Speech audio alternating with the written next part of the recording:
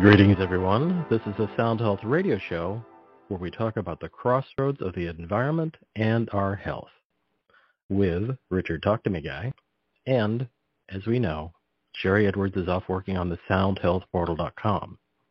I'd suggest going to the soundhealthportal.com, scrolling down at the bottom past all the goodies that you think, oh, I must see this, I must watch this now. Just scroll to the bottom, find the tab that says videos, click on that tab, pick a video that's of interest to you, and what that tab will be, what that demonstration will be, is a live workup of Sherry doing a webinar online with a volunteer who wants to have their voice worked on. So you'll see the process of the intake, which is a recording of the person's voice, about 90 seconds to 2-minute recording of their voice. And that gets run through the software and to break it down to the bits and bytes that then get processed through the particular package that the person wants to look at. Everything from fibromyalgia to stem cells and/or biodiet, which is a bigger program, which looks at everything that interacts in the body and often comes down to looking at the methylation cascade, which is how everything fires and interacts, and much like what Judith Schwartz is going to talk about, how it's all a system. And that's what the methylation cascade is, where everything bumps into something else to create the next thing that goes to the next thing. And if something's out of place, it's kind of like, wait, I can't get there from here. That's all at soundhealthportal.com. And then after you watch the video, then you can go back there, scroll up to the top, and look at the current campaigns, which are current free programs that you can run your voice through. Sign up for free membership, pick your campaign, and then the system will walk you through submitting your voice, and you'll get a recording back in 2 to 6 hours, typically. And then I would recommend sitting down with a cup of tea, reviewing that information, and then if you have a practitioner that you work with, chiropractor, acupuncturist, naturopathic doctor, homeopath, take that to them and talk to them and say, we're working on this. What do you think about this? That's all at soundhealthportal.com. To hear and share replays of the show, about 15 to 30 minutes after you hear the outro music, go to talktomeguy.com, just like it sounds, all words, talktomeguy.com.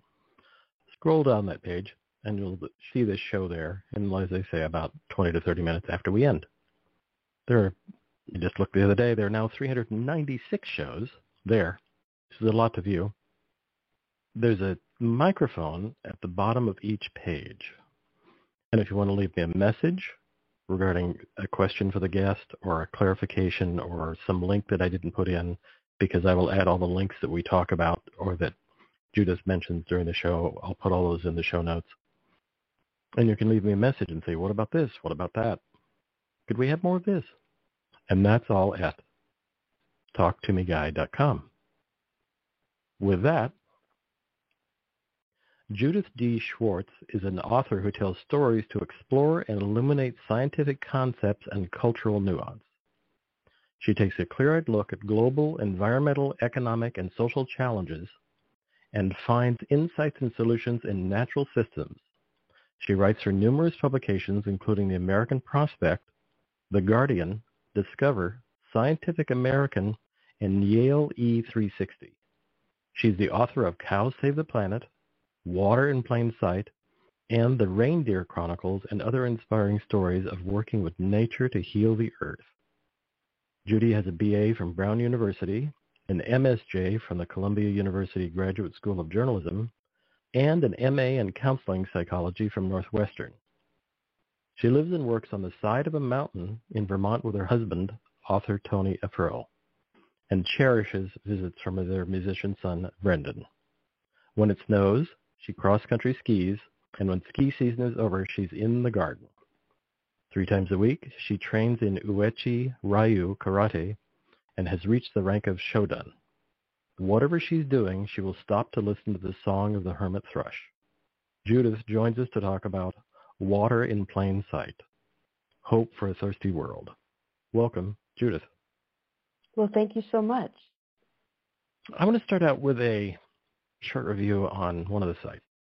A call to expand our thinking to include plants and animals as part of the planet's water cycle, and further to emphasize water in solutions to rebalance nature and save us from ourselves, by Waterkeepers Magazine. you talk about water as a verb. Would you talk about that, please? Because you have that view of water. Okay, yeah. So often we think of water as a noun, as water as a thing. So much water is in X place, but the people in Y place want it, so they fight about it. But it's so important to understand that water isn't static, and in part because it's in those water processes that drive so much ecology, including climate. So, I'll just pop in there, just say one thing that, was fascinating to me and has been incredibly mobilizing for me is that if we stop to think about how the earth manages heat, well, mostly it's through water-based processes. And so once we understand how water works, or at least once we understand that water is working all the time, it is moving through the landscape and across the landscape and through the atmosphere, we realize how many opportunities we have to ally with natural processes to produce better results for us in a healthier environment.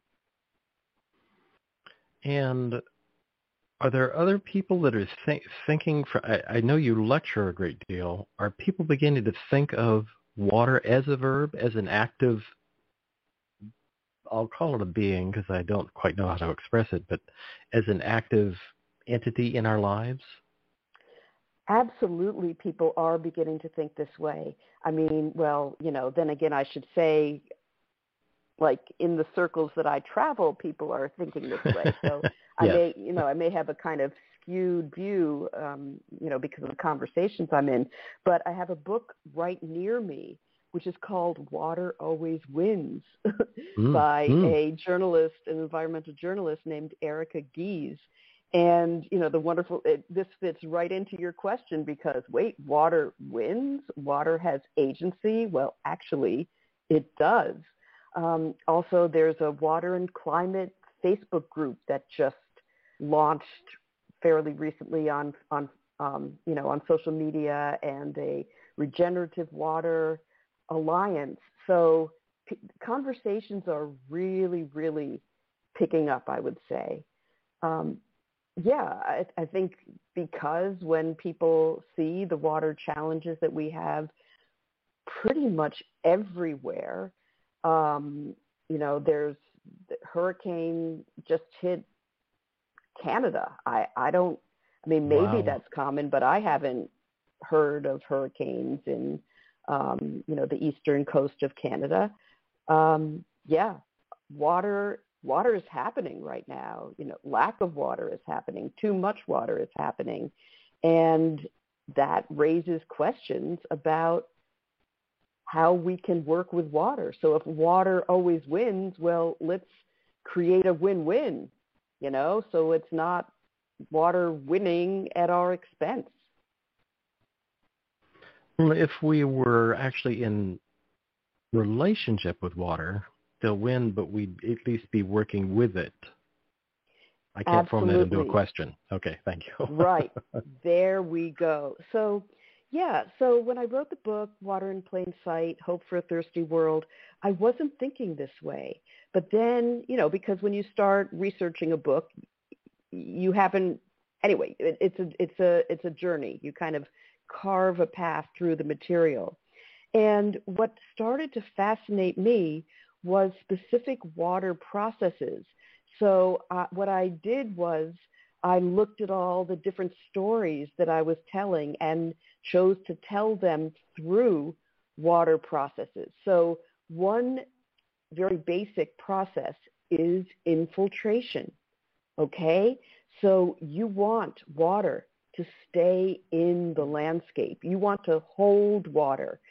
And we can create the conditions for water to be held in the landscape. And in fact, how nature had organized water and water-land dynamics, water would stay in the landscape. So for an example, beavers So, if we go back several hundred years, there were tens of millions of beavers in North America, and they would build dams and they would move trees around and vegetation, and they would create wetlands, and they would slow down water so that so we had kind of hydrated areas, wetland areas all over. So that's one way.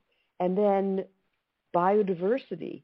So one thing that was interesting as I was exploring this book is that, the connection between water and biodiversity. So to me, it made sense that the healthier the water cycle, the greater support for biodiversity. And of course, that is the case.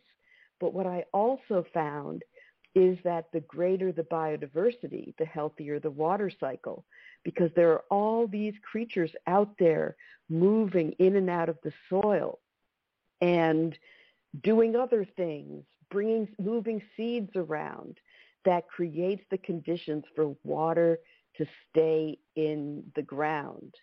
So another way to think about it, and this was pretty interesting to me, is that when we think about water, available water that we use and depend on, often what we think about is blue water.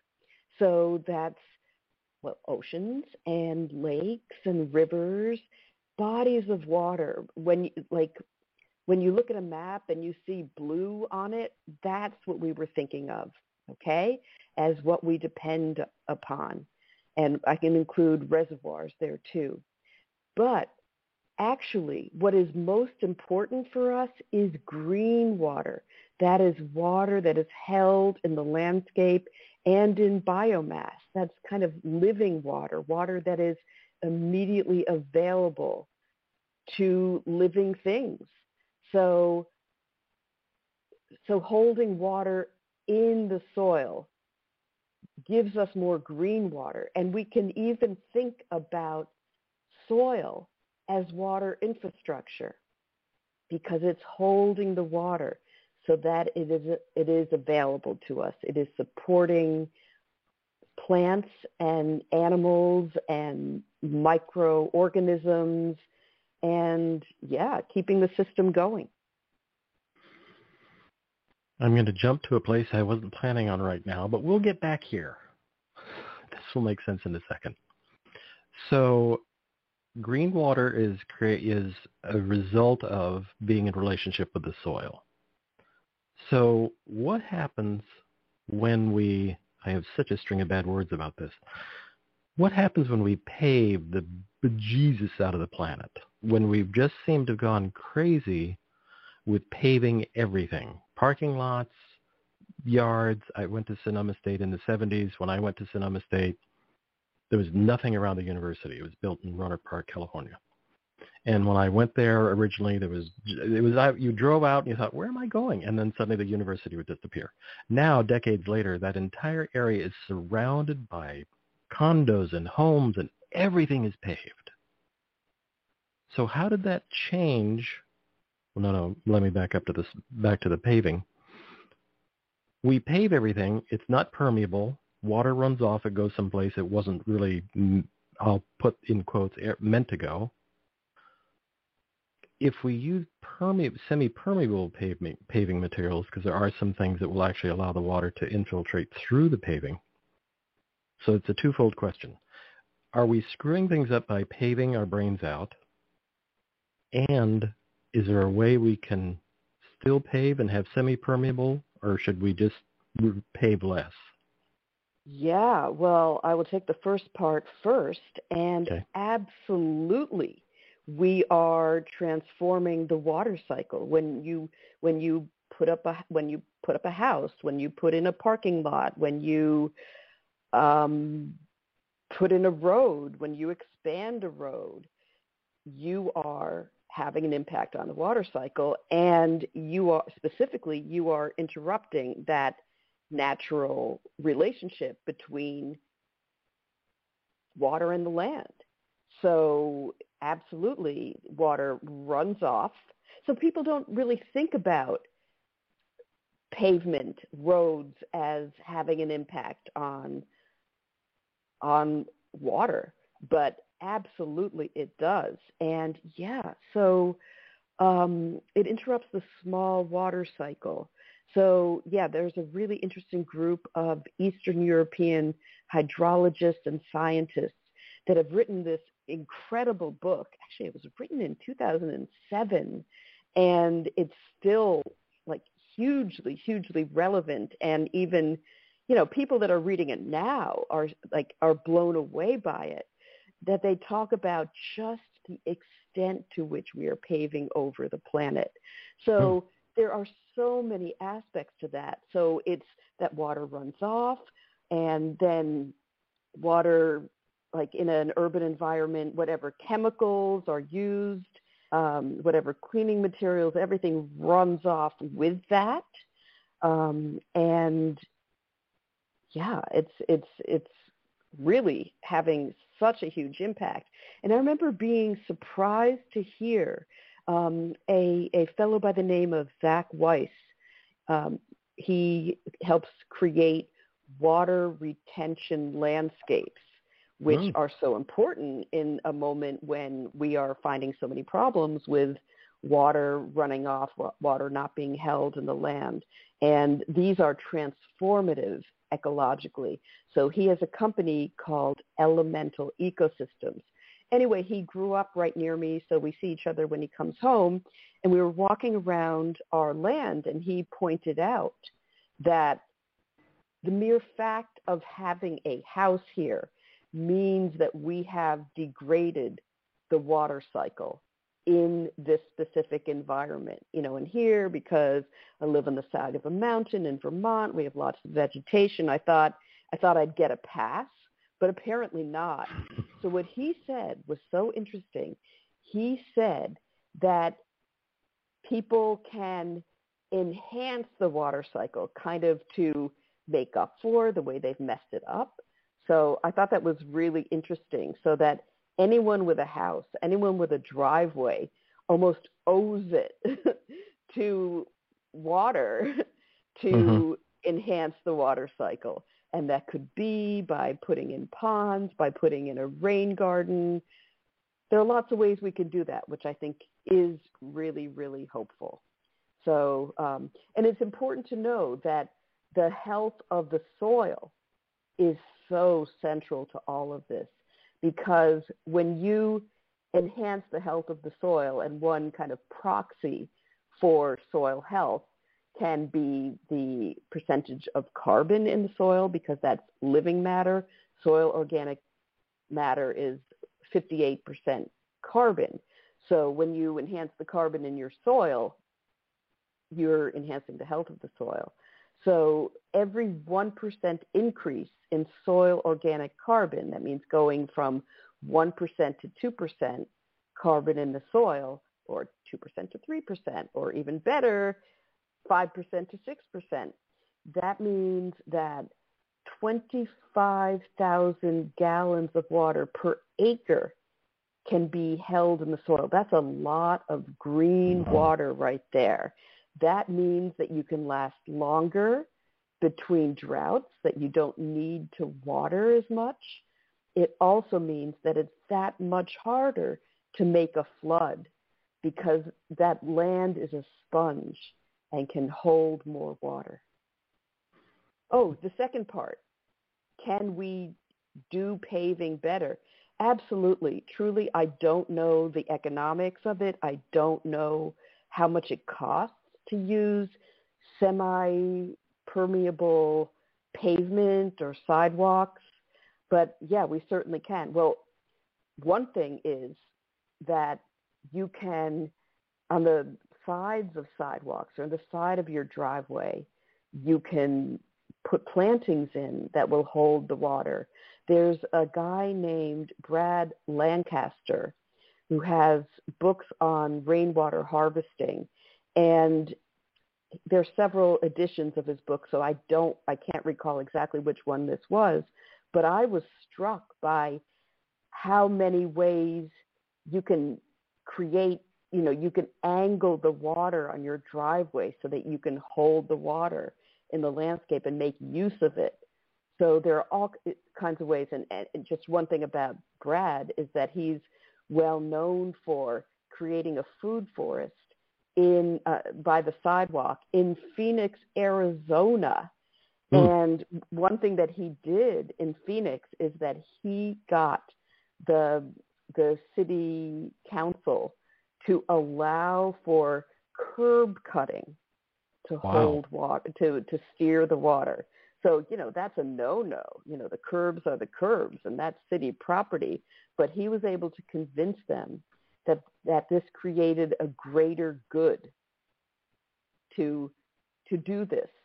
So, it's important to know that even in the driest years and the driest places, we lose per person at least a few thousand of gallons per year of water just because it runs off. And if we make use of that, everything can be transformed. It's a matter of, I often think of the permaculture ethic of thinking of scarcity or thinking from a mindset of abundance. Approach water from a mindset of abundance. We can look for how we can create abundance, because I have seen circumstances that, that just, it seems like there's no water, but then you find it. Just another example, this is a completely different situation. This was from the chapter that I had looking at the water process of condensation. And that's when you get clouds and you get precipitation and all of that. So for that chapter, I went to far west Texas, which is very, very hot and very, very dry. And I spent several days with a couple. They're now in New Mexico, but they had set up shop there. And what they did was they designed a barn that was designed to capture condensation. And they got all of their water from dew, basically. So I was there in the heat of the summer. I was there in late July. Everybody I met was complaining about the heat, complaining about the lack of water. And here they got water from the sky, not from rain, but from the heat hitting their roof, and that created a temperature differential. And because there's always moisture in the air, even in the driest places, the hot and the cold condensed the moisture, and that ran off through the pipe and into their rain barrels, into their water tank. And I love the story of how in January one year, several months after the last rain of the season, that they realized that the water tank was overflowing. And they thought, oh my gosh, this is something weird. Maybe something was blocked. But sure enough, Marcus, who it's Catherine and Marcus Ottmers, who are the people that I visited and I'm still in touch with. Sure enough, Marcus woke up at 4 a.m. so that he could see what was happening. This is in the cool of the day when you would get that extreme differential. And sure enough, there was a stream of water flowing into that water tank. That's amazing. There was a wonderful video. There was a wonderful video that you had posted recently in a tweet from Slovakia that was talking about this of gaining water through dew, and it made me look more at dew and think and realize that really I think dew needs a theme song like Mighty Mouse, because it really does seem like was at the farm. There was footage, and I think it was from, I don't know if it was from that tweet or from someplace else, where there was a farm where they collected got most of their water. They were restoring a piece of land, and they showed they showed a bunch of green footage of, plants and dew being gathered, and they were gathered enough they had it drip into a tank, and an underground tank, and they saved it. And I remember the footage of a gentleman in rubbery boots going out and getting water out of the hole where the chickens and the other animals came to feed out of this thing in the ground, where they were taking the reserve water and just pumping it into that hole in the ground for the animals. And he was also using it to water the plants and do some other things, water the bread for the ducks. And it was just extraordinary that dew does seem like it is really a superhero. Not that everything else isn't important, it's just that dew seems like kind of a sleeper, like, oh, it's just dew, what's that? It's just little droplets of water. Yes, but when they all hold hands, it's a lot of water. It's amazing. I think dew is extraordinary. Yeah, I mean that was a revelation as I was writing this, and I remember talking to a farmer who said that dew is the most predictable moisture and therefore the most important because you can plan for it. I also learned that the healthier the plants, better and more dependable the dew, and the way a farmer rancher in Australia puts it is that he said that if you can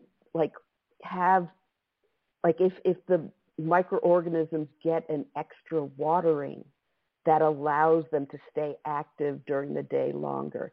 So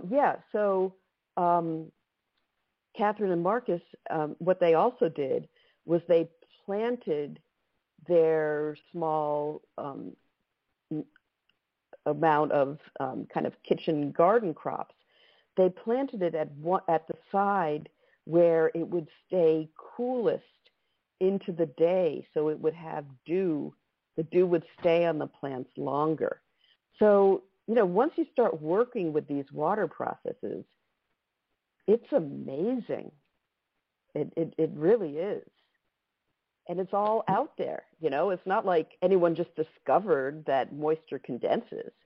It's just few people had put that front and center. Although I do know that there are people, there are projects in extremely dry areas, like in the Atacama Desert, where they're in South America, where they are experimenting with fog nets. But it's all out there, There's moisture in the air, and we can work with it. It makes me flash back to growing up as a child in the Monterey Peninsula and going out in the mornings. And it didn't rain that much, but we had pine trees all around. And you'd go out in the morning and your car would be covered with drops of water, and it was always annoying. Like, and it didn't rain. Yes, it was foggy, but the fog would gather on the trees and then drip on your car. And that now, at this moment, is a flashback of like, oh, dew, the magic of dew. And if we had gathered that water, we could have watered the entire garden, which was mostly decorative. But my family could have watered our garden just collecting dew water. I mean, I think it's amazing. Yeah, well, interesting you should mention that, because in coastal California, many of those trees are designed to kind of comb the moisture from the fog. So that's what they do. And amazing. Another Australian person who works with water does talk about that there are lots of plants that are kind of designed that way. So when we pause and we ask how things work, like how does water work, we learn a lot. And we learn a lot that can have implications and applications for us. And is that the characteristic, do you know, of the redwood trees, which live here for hundreds of years and look always happy? They're always like, we're fine, we'll be fine, just leave us alone. Yes, very much so. Yeah. There's some really wonderful groves 150-year-old redwood trees not far from here. And you go into those forests, and not only you have a wonderful characteristic of all the wonderful odors and esters and everything that come from the trees, but also the soil. I'm kind of like a dog. I really like the smelliness of the planet. And it's just extraordinary to go in amongst the redwood trees, how no matter who it is, typically, there's some people that can't stop talking. But for the most part, everybody gets kind of quiet because it's just this overwhelming sense of, we've been here for a long time, we've survived the fires, and if you give us a chance, we'll collect water for you. They're not saying that, but it's just the idea that, wow, if we only knew. It's amazing. Yes, it is. And I'm going to jump to, I don't remember where, I wrote this line down because I wanted to ask you about it. Someone you were working with or did research with said desert is a place where it floods every time it rains. Yes. Do you have a reference there? Okay, great. I do. What is that? And that sounds bad. So this is really interesting because remember I said that one can create abundance even in the most extreme conditions? This is where this comes from a story of extreme conditions. So the quote comes from a guy named Neil Spackman, who spent, I guess, close to 10 years, I guess about, maybe it was 6 or 7, something like that, years in a very extreme environment, specifically Western Saudi Arabia. So he knew Arabic. He had studied that in college. And so he was asked to join a project. It was a poverty reduction project with Bedouin communities in Western Saudi Arabia because the Bedouin, unfortunately, were no longer, for many, many reasons, they were no longer able to live their nomadic life in this region. And they were settled in kind of concrete buildings and were not doing so well, which kind of makes sense when you have people for thousands of years have lived a certain way and then you kind of put them in concrete blocks. That's not necessarily going to go very well. So this was working with these communities. And Neil, who had done a lot of research on natural buildings, said, I would like to add an ecological component to this project. And the organizer said, okay, that makes sense. So Neil fast-tracked a permaculture design course, worked with Jeff Lawton, who famously designed a food forest in the Jordanian desert. And they picked a site and they started working on this land. So this is incredibly, incredibly barren land that was lacking trees, lacking life. So what Neil did is he got together a team of the local Bedouin and they started collecting water because, so this is a really dry area. However, it did get some rain. Now, there were years when it didn't, but sometimes they did get rain. And when it rained, it flooded. So that is why Neil said a desert is a place where when it rains, it floods. So, yeah, in this region, when it rained, not only would it flood, but the floods would be very destructive because it would move, because the soil wasn't alive. It would, rush the sandy dirt off, and that would, cause its own problems. So it's actually amazing what they were able to do. So what they did was they started putting in earthworks to collect the rain. So they planned for the rain. And they did all kinds of earthworks, swales and berms and little kind of, rock structures. And then did rain, they would capture the water and they would start to go out and plant. They used that for irrigation. They would plant. And it is unbelievable the changes that happened in that system. I mean, you know, the photos are unbelievable. In fact, I really would encourage listeners to look at a film of it. It's the Albeida. I can't remember exactly how it's spelled right now. I know there's a Y, and I think there's an H somewhere. But you can also look up Neil Spackman, Neal Spackman. And, I mean, you know, there's a photo that I often use when I'm giving presentations, and I use that quote, "A desert is where when it rains, it floods." And there's a photo of like, you know, vibrant grasses around one of the rock structures.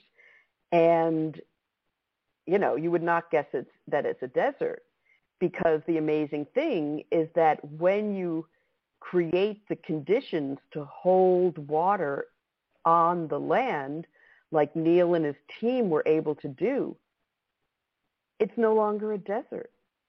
Because when you have those plants growing and the water staying in the land and the microorganisms are working and alive, and they're moving carbon around and nutrients, and then the grasses, you get higher order grasses that are going deeper into the soil and stabilizing the soil and moving carbon deeper into the soil, and you get mycorrhizal networks building. Guess what? Even though you're in Western Saudi Arabia, it's not a desert. Now, granted, this might be a 100 hectare, square hectare site, so it's not that large, but you can do it, and that's amazing. And I'll just tell you a couple of other things about that, about how as the land was improving, Neil said that he started seeing ants everywhere, and that at first when he got there, when it rained, there would be one variety of mushroom. Then there were 5 varieties of mushrooms, and the biodiversity he could see it, which is amazing. And then the one more thing, and then I'll we'll move on to something else. So, whatever's on your list, we can go there. The other thing is that they planted trees, and the trees were starting to thrive. And that was really exciting, because it was only, 6 or 7 years. And I think it was even fewer. So in 2016, the project ran out of funds, and so they had to stop the irrigation. And Neil's reaction was, oh, well, that's kind of a bummer, but in permaculture, the ideal is to create a self-sustaining system. So he left and, moved on to other things, and came back in 2019. And even though I think there was something like only a half centimeter of rain over about 2.5 years, it was something crazy like that, 80% of the trees survived. Wow. Is that extraordinary? That's amazing. Because they were able to change the conditions, the underlying conditions. And that's where we have a lot more agency than we think we do. That's extraordinary. Then, I'm having a long pause because this is going to be a deep dive in my mind. Is there a way in your mind that we can bring this into the industrial ag sector in some way, having grown up around the Salinas Valley, where I watched water intrusion? The farmers for decades were allowed to pump water without meters, and so that they just pump whatever they wanted. And they pumped on the aquifer so hard that they started to have saltwater intrusion into the valley of Salinas, which is 40 to 50 miles from the ocean. And one of the solutions, this is when I first got into being really interested in the environmental realms, one of the first things I heard about is that they were starting then, this was a long time ago, they were starting working with tomatoes and mackerel genes, mackerel being an oily fish, coastal fish, to make the tomatoes more tolerant to saline water. So they could, rather than fix the issue, they were like, let's change the product.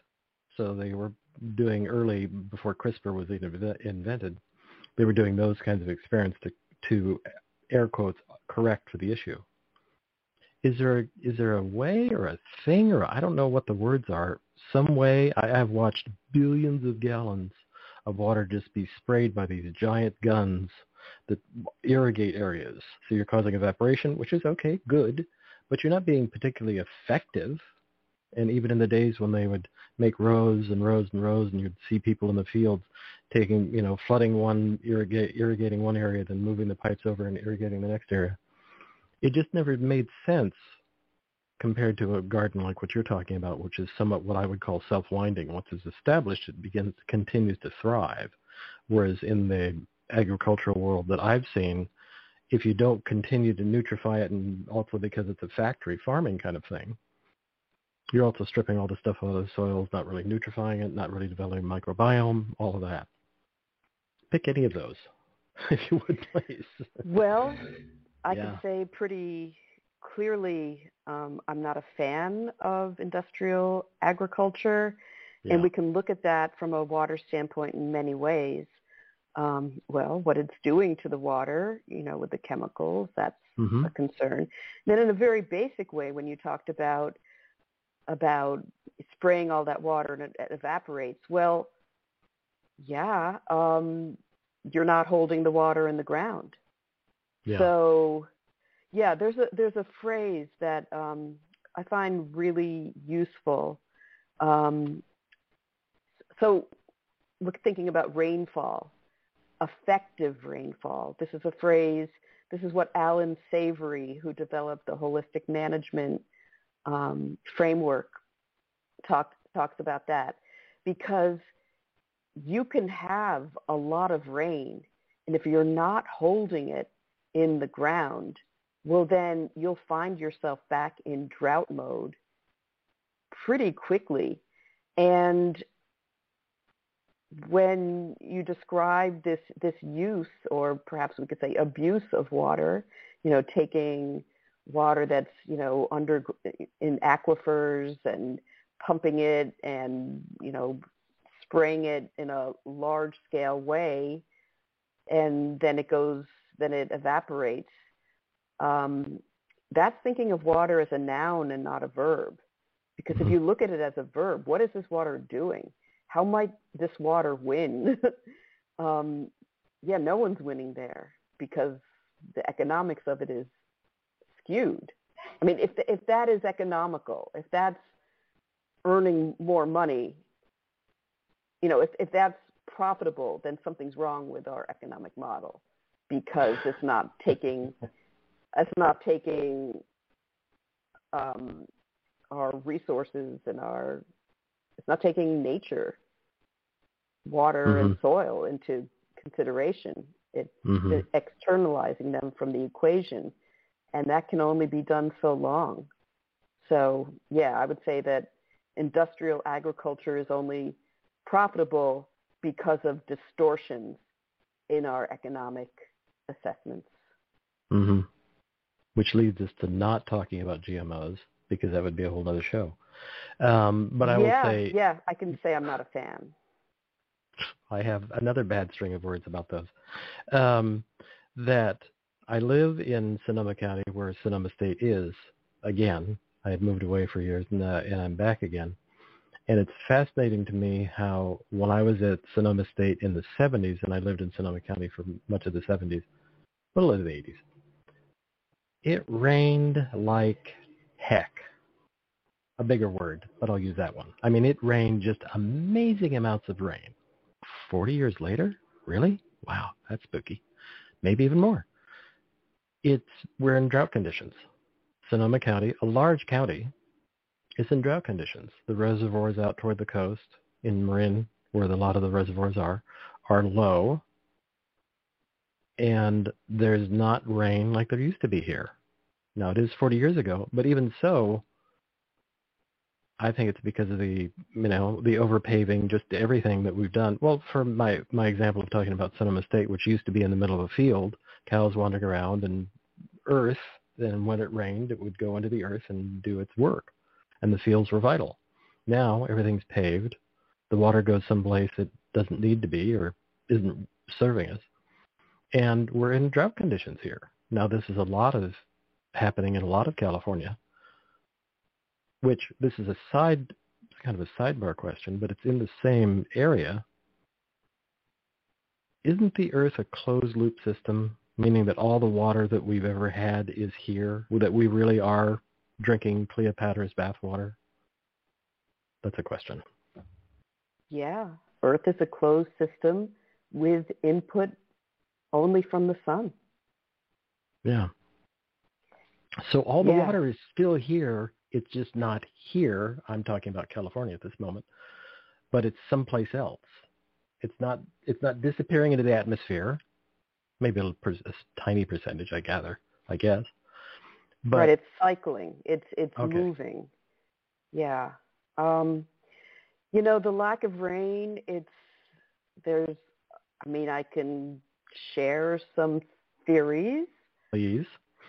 Yeah. So, okay, a couple of things. There's a really powerful theory that is increasingly being borne out, and it is called the biotic pump theory. And this is about how, so now we're talking about the water process of transpiration. That is the upward movement of water, of moisture through plants. And trees are pulling up moisture and they're emitting it, and trees are also emitting aerosols. And so a lot of vegetation, so this is a little bit on the side. A lot of vegetation is putting out bacteria and other aerosols that actually seed clouds. So that's a factor, that plants create their own rain in that aspect, because every raindrop has to form around something. So precipitation nuclei.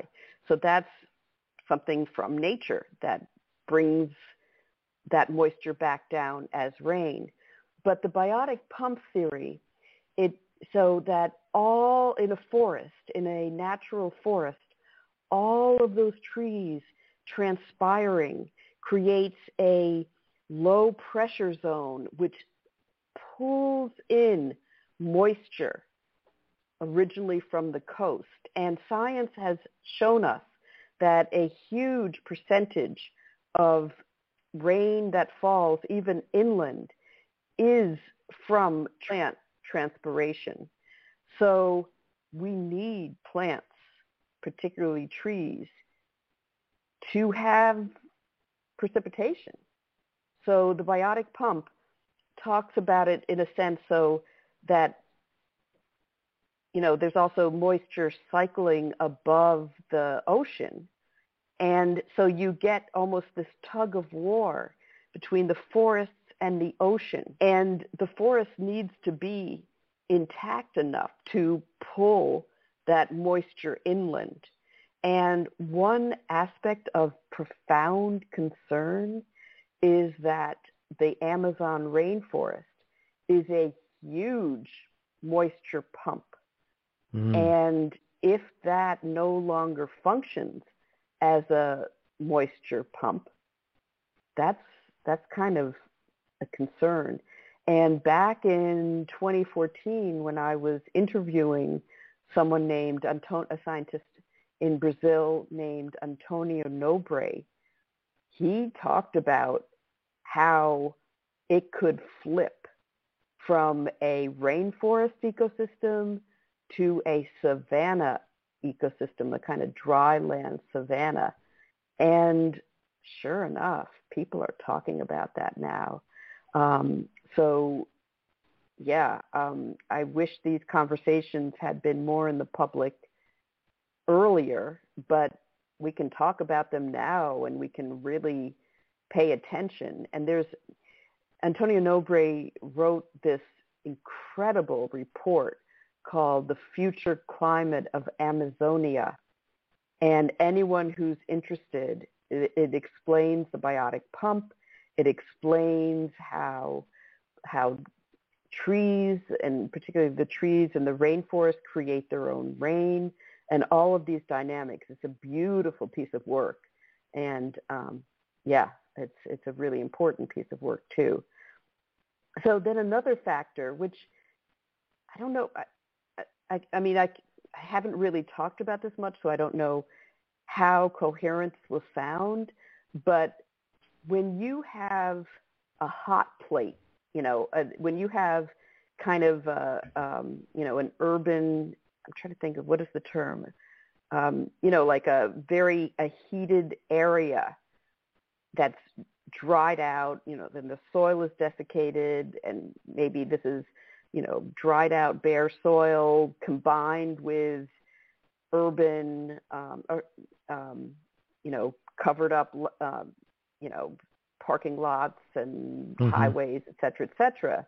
And you get this kind of heat dome effect. Also in the middle of the country, when you have dried out, desertified land that's no longer productive. So you get this heat dome, and that repels moisture. And that's really important to know, Yikes. too. Yeah, but it's important to know because we can do something about it. If we can revegetate this area in western Saudi Arabia, we can do the same in western Kansas. And in fact, I have colleagues that are working on this in western Kansas. They are doing regenerative grazing. It's a company called the Provenance Company. They're doing regenerative grazing to bring back the prairie. And when you bring back the prairie, you are bringing back the water function.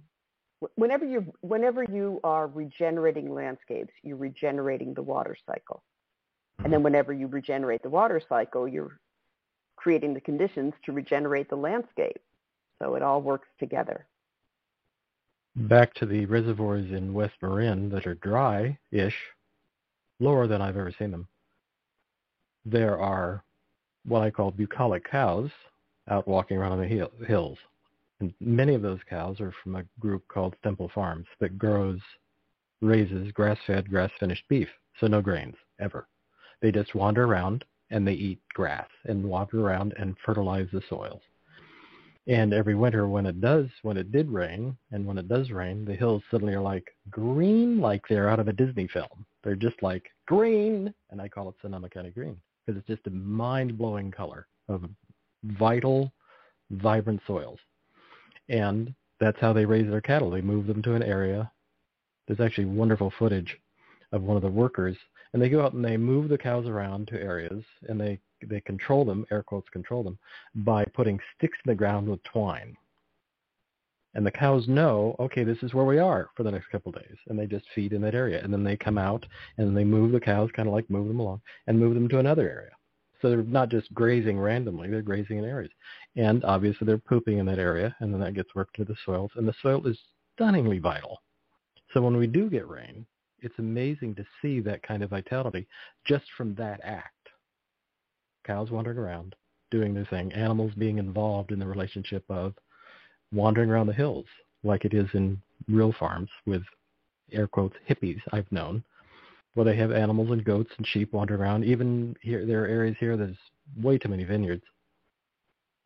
I like wine, but there are way too many vineyards. And now the vineyards are starting to have sheep wander amongst the vineyards because they found that, A, they take care of the weeds, and B, they've actually improved the taste or the finish on the palate of the wine, and I think it's due to minerality and other characteristics, but they've actually liked the result of having sheep wandering around their vines.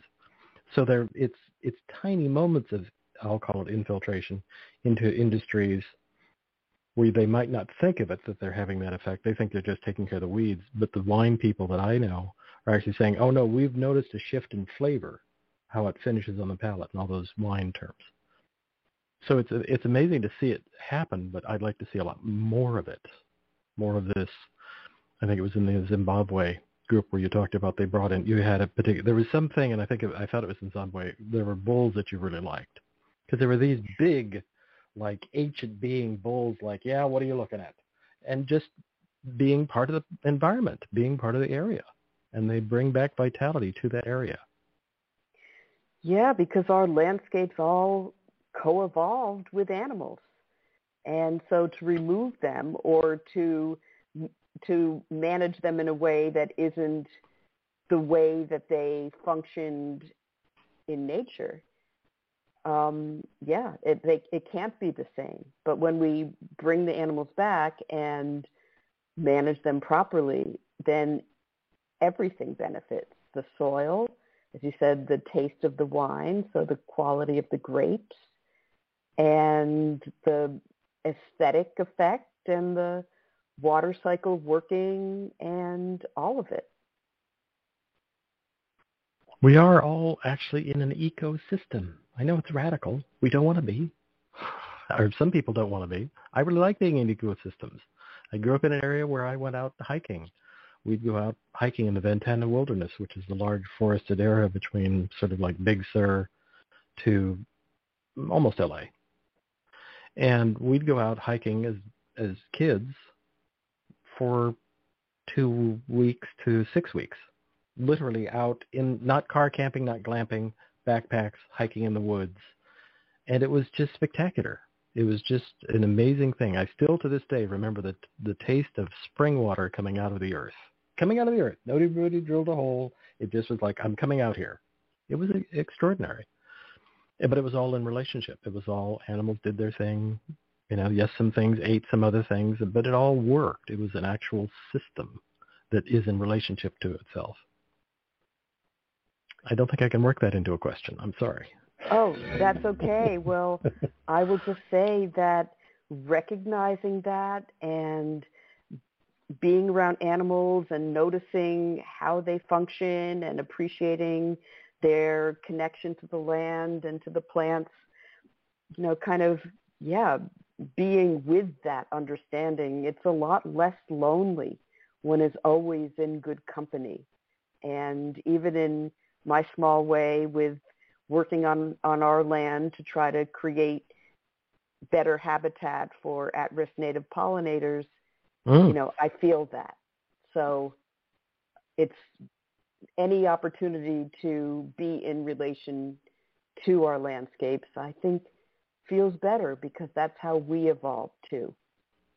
Been around farmers where they unconsciously, as they're working through their fields or working their fields and walking through their fields, and they'll inevitably reach down and they'll run the thing through their hand and they'll smell their hand, and it's all an unconscious thing.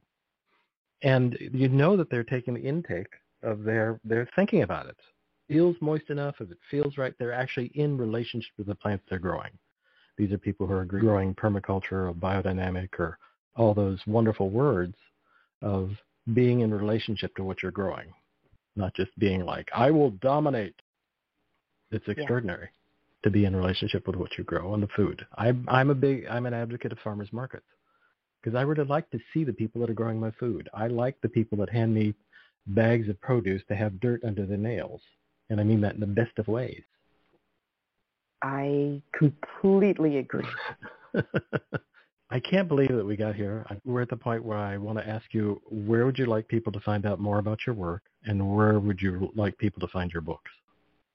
Yeah, so book-wise, I always encourage people to go to local independent bookstores, and it should be available. You could order it. I mean, obviously, independent bookstores can't just stock everything, but, it is available. And people can find me via my website, which is very simple, just plain old JudithDSchwartz.com. Great. Thank you so much. That was wonderful. I knew it was going to be fun, and it was even more than I thought we would do. It was great. Thank you so much, Judith. That was wonderful. Well, thank you. My pleasure. Everybody have a great rest of the weekend, and we'll see you next week. Bye-bye.